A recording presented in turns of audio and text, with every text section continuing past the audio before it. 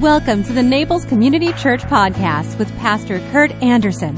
Thank you for joining us today. We hope you find this sermon inspires you, builds your faith, and gives you perspective to see God moving in your life. We trust God has great things in store for you. Enjoy today's message. Good morning. Thank you for tuning in. I'm Bill Stevens, a teaching pastor here at NCC.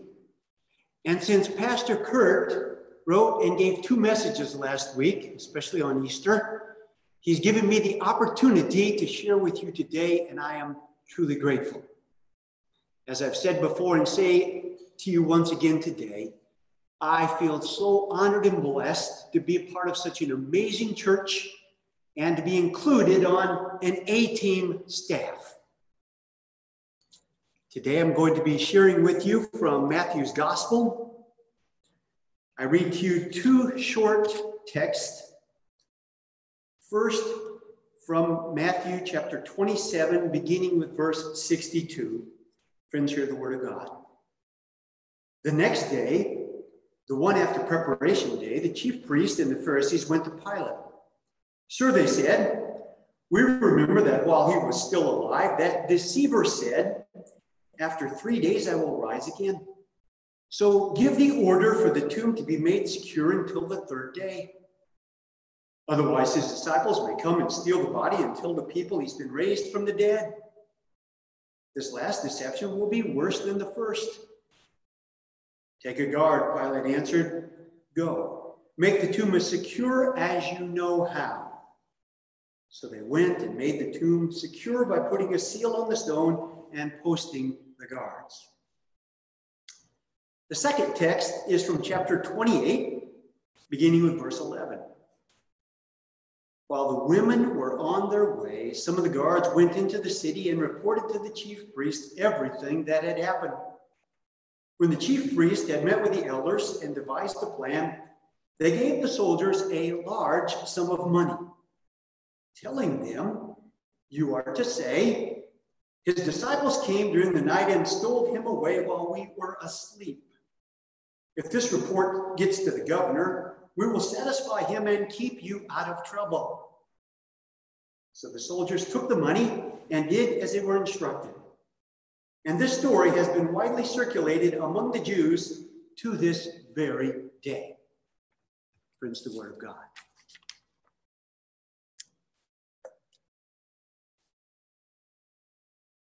If I mention the names Haldeman, Ehrlichman, Liddy, Colson, and Mitchell, would it ring a bell in your mind? Would you put those names together and have a memory of an event from the past? If you were sitting here in this beautiful congregation this morning, most of you would be nodding your heads yes, because those names would remind you of Watergate.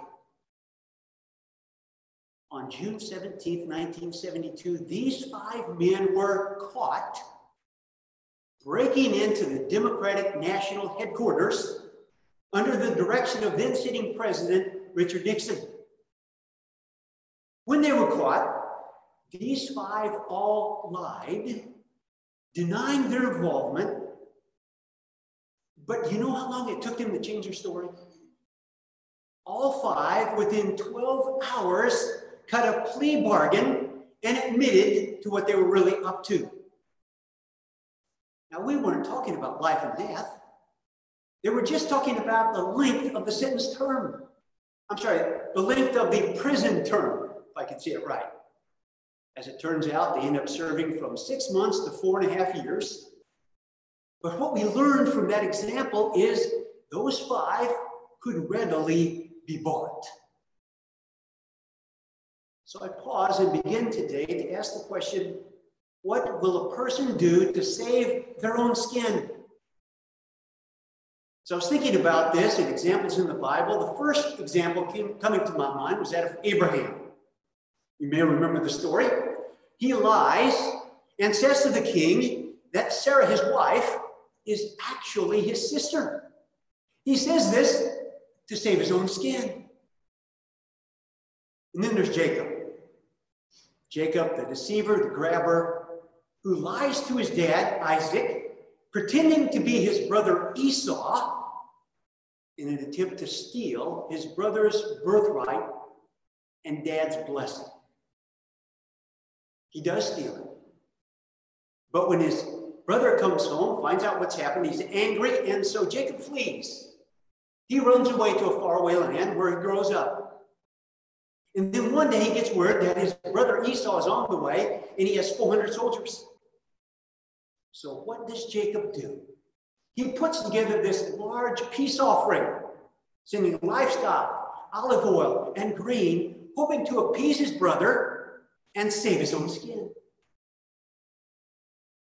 And friends, in last week, Pastor Kurt talked to you about Peter. Impetuous, courageous Peter, who 3 times vehemently denies that he even knows Jesus to save his own skin. What will a person do to save their own skin? When I was in 6th grade, my parents, my sister, and I lived in a small town called Maynard, Iowa. Population 500. It's even smaller than that now. We lived 2 blocks from the school. And I remember recess time because at recess, we had the normal playground equipment, meaning swings and merry-go-round and monkey bars and things like that. But what was cool about our recess area is that there was an acre or so of woods. My buddies and I loved to play cowboys and Indians in the woods. Now, my best friend, Alan Rummel, lived across the street. We did everything together. And we played cowboys and Indians, as did some of our buddies. One day, it was a Friday, our teacher, Mrs. Burrow, called us over at recess and said, "Why won't you boys let the girls play?" And we said, "Oh, never." We thought the girls had cooties. But why would we want the girls to play? She said, "Okay, then I'm telling you, you have to let the girls play." Well, I didn't take that very well in 6th grade. So the next morning, I got my buddy Alan across the street. We took our shovels, went up to the playground, went to the wooded area, and out on right in the middle of a popular path, we started digging. And we dug a pit about 6 feet by 6 feet, waist deep. And then we put brown plastic over it and covered it with sticks and leaves and grass so it looked alike. Looked like the surrounding ground. And then we couldn't wait for Monday morning. And he and I alone knew that secret. And Monday at recess, sure enough, we invited the girls to play and they were excited. And Alan and I took off running down the path, only we avoided the pit that we had dug by just a foot or 2. And the girls falling behind, Debbie Grosskirth fell in. Thankfully, she didn't get hurt. But it wasn't but about 5 minutes before she told the teacher told the principal, and about 6 of us boys were standing outside the principal's office. There in the hallway, we agreed with each other that we would all say we don't know where the pit came from. And then one at a time, she called us in alphabetically. And I was last. And when my buddy from across the street, Alan Rummel, came out, he didn't even make eye contact. He hurried down the hallway. And when I walked in, Mrs. Annalie Baker, who was large in charge and we were scared to death of her, asked me to sit down. I sat down in the chair with fear and trepidation. She said, in a really calm but firm voice, "Bill, why did you dig that pit?" And what flashed into my mind was that Alan Rummel has thrown me under the bus. While I'm thinking that, she asked it again. "Bill, why did you dig the pit?" So what did I do? I lied. I said, "In order to catch rabbits." The look on her face said, "Bill, I'm not buying this for a second." But then she paused for a long time so I could sweat. And then she said, "Well, I want you to go after school today and fill in that hole and promise me you'll never do this again." And I said, "Yes, ma'am," and got out there as fast as I could. Alan Rummel sold me out to save his skin. I lied in order to try to save my skin. What will a person do to try to save their own skin? Let's look at our text today. The first text takes place on Saturday, the day after the crucifixion. And let's notice it's the Jewish officials who go to the Romans and request that the tomb be sealed and that guards be posted. You see, the Jewish officials were scared to death of Jesus' resurrection. They wanted to nip it in the bud, quell the support for this rabble-rouser. And this was their plan. So the tomb was sealed. It was a large stone. It was placed in a trough that was at an angle so that it could be rolled down across the opening, and it would be difficult to push it uphill to get it away from the opening. And then they sealed it with a plaster Paris, almost concrete kind of material that hardened, making it airtight. And then the Romans posted 4 guards who stood at 4-hour shifts around the clock. Now we know that Jesus was in the tomb roughly 40 hours or 10 shifts. So it's possible there were up to 40 soldiers who guarded that opening. We don't know if any of them served more than 1 shift, but somewhere between 24 and 40. The Jewish officials make the request. The Romans cooperate. And then our second text tells us that it's Sunday morning, and Matthew, the writer, says that as Mary and the other women are going to the tomb to embalm Jesus' body, at the same time, the soldiers are going from the tomb to tell the Jewish officials what's happened. When they arrive, they tell the truth. And the Jewish officials then immediately go to the Sanhedrin. Now, this was their governing body. 71 men who made decisions that were both civil and church related, no separation at this point. And they convene and they discuss. And the plan they come up with is to offer these soldiers a large sum of money, Matthew tells us, if they will tell the story that the disciples came and stole the body while they were asleep. And then they add, and if you get any trouble from the governor or from others, we got your back. We're on your side. Don't worry about it. Just tell the story. Now, Matthew's writing this about 80 AD. We don't know exactly, but within a couple of years, 80 AD. So it's been 50 years since the resurrection as he's writing this down. And he tells us the story that the body was stolen by the disciples is still circulating. The soldiers were bought out. But as Pastor Kurt told us last week, on Easter morning, the disciples were not. In fact, he went over a list, threw it on the screen, of what happened to each of the disciples and how they met a painful ending because they refused to deny the resurrection. And I don't know how you felt as you went over that list, but I kind of squirmed. And I thought to myself, I don't know if I could do that. That one must have really hurt. Can you even imagine being boiled in oil? I can't. Or being crucified upside down? I don't think I can.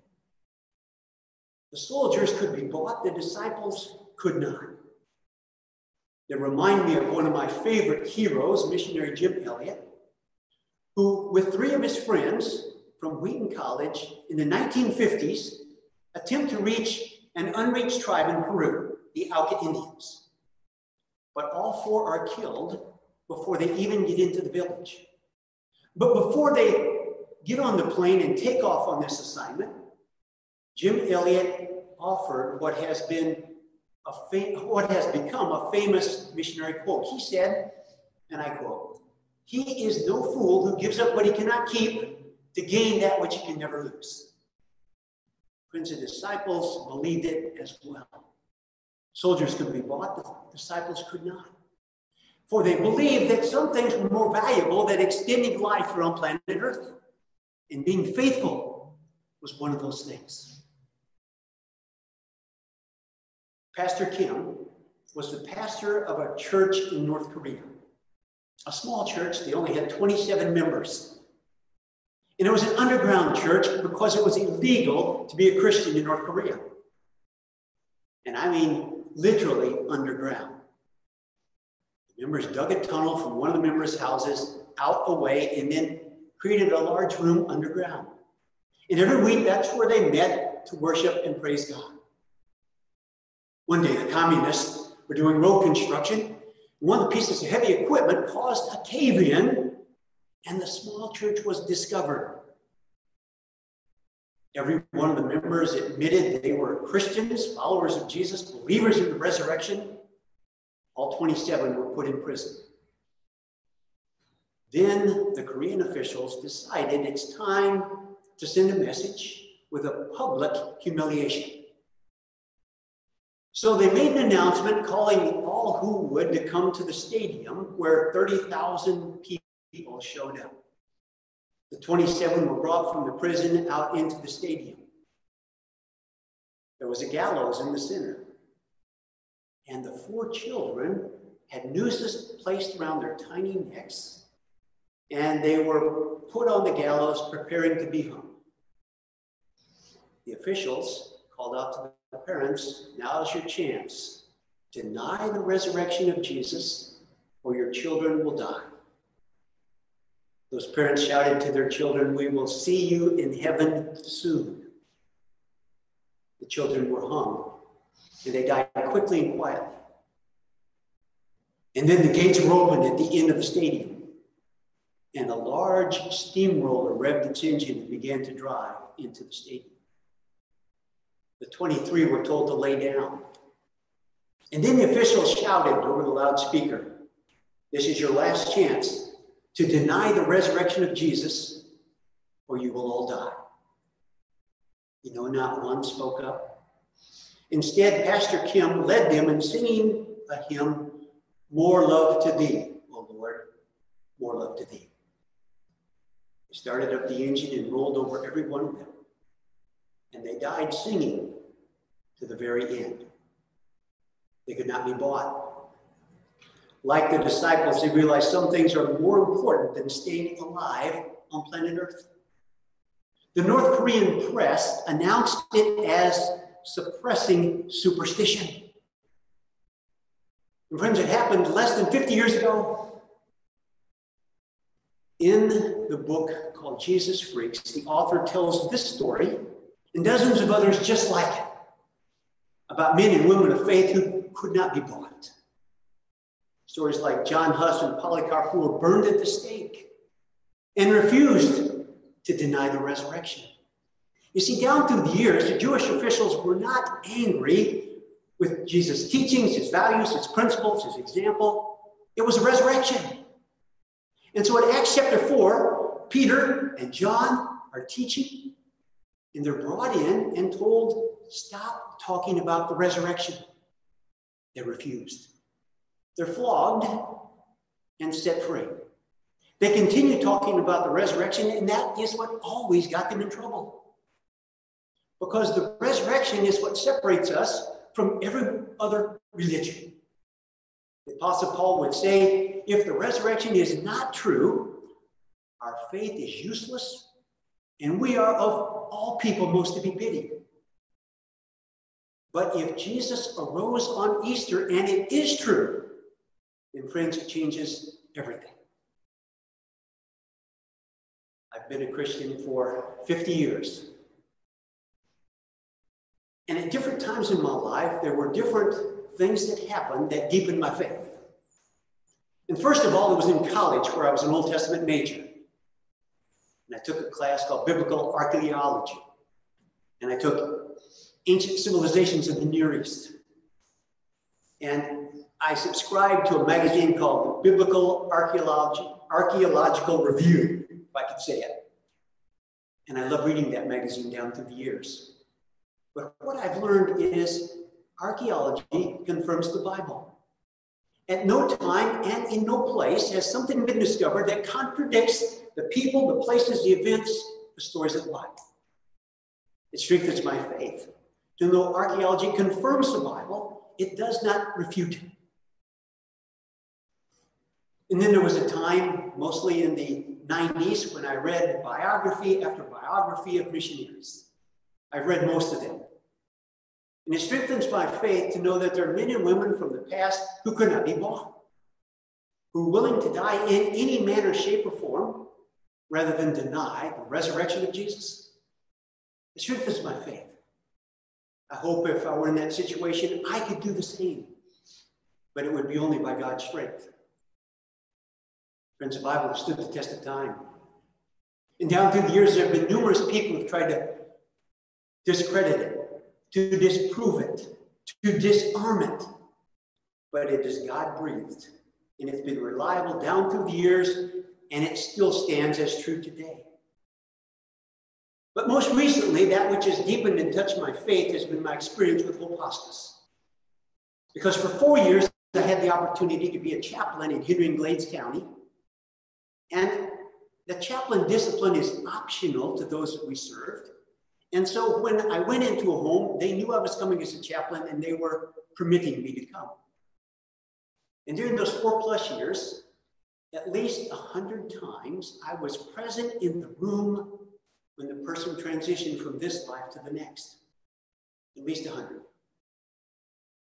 But I can remember at least 50 times while I was there and the person was about to transition, when they sat up, they looked up, they reached up, and they talked to someone I could not see. I propose to you, they were not all hallucinating because of morphine. They were not all emotionally disturbed or crazy. No. It was a glimpse into what happens next when we leave here.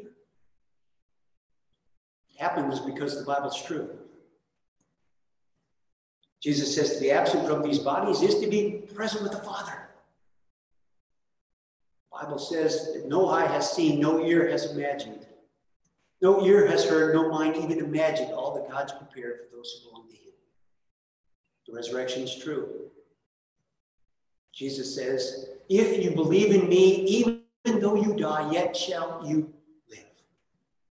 We live with an Easter hope that continues beyond Easter into our everyday lives. Because it is true, it changes everything. And so today I share with you my great gratitude for those in the past who could not be bought. And I request of the Father the same kind of faith for each of us, that no matter the situation or place or challenge, we too would stand on the solid rock that doesn't move, Jesus Christ, the Son of God, proclaiming to the very end that He is Lord and the resurrection is true. Will you pray with me? Dear Heavenly Father, today we gather to profess right where we are that the resurrection is true. And we request of you the faith so that we cannot be bought no matter what. We're thankful for the examples of the past. We're thankful for the gift of archaeology and its support. We're thankful for the Bible that stood the test of time. Father, we don't know what's ahead, but we know we're not in control, and we believe you are. So, Father, may we be witnesses for you right where you've planted us. May we be lights that shine and salt that adds flavor. May we be your hands and feet. May we be those that are not panicking and hoarding because we're afraid. May we be those that trust you, who praise you at all times and give thanks in all situations. For you live inside us and you make a difference. Father, be glorified now as your people in your church live out their faith, praising you at all times and in all things. I ask in the name of Jesus. Amen. If you enjoyed today's podcast, there are a few things you can do. Be sure to subscribe, rate, and review this podcast. For more information, you can visit us online at www.naplescommunitychurch.org. If you happen to be visiting Naples, please drop in for our Sunday service at 10 a.m. We'd love to meet you. Thanks again for joining us. Have a fabulous day.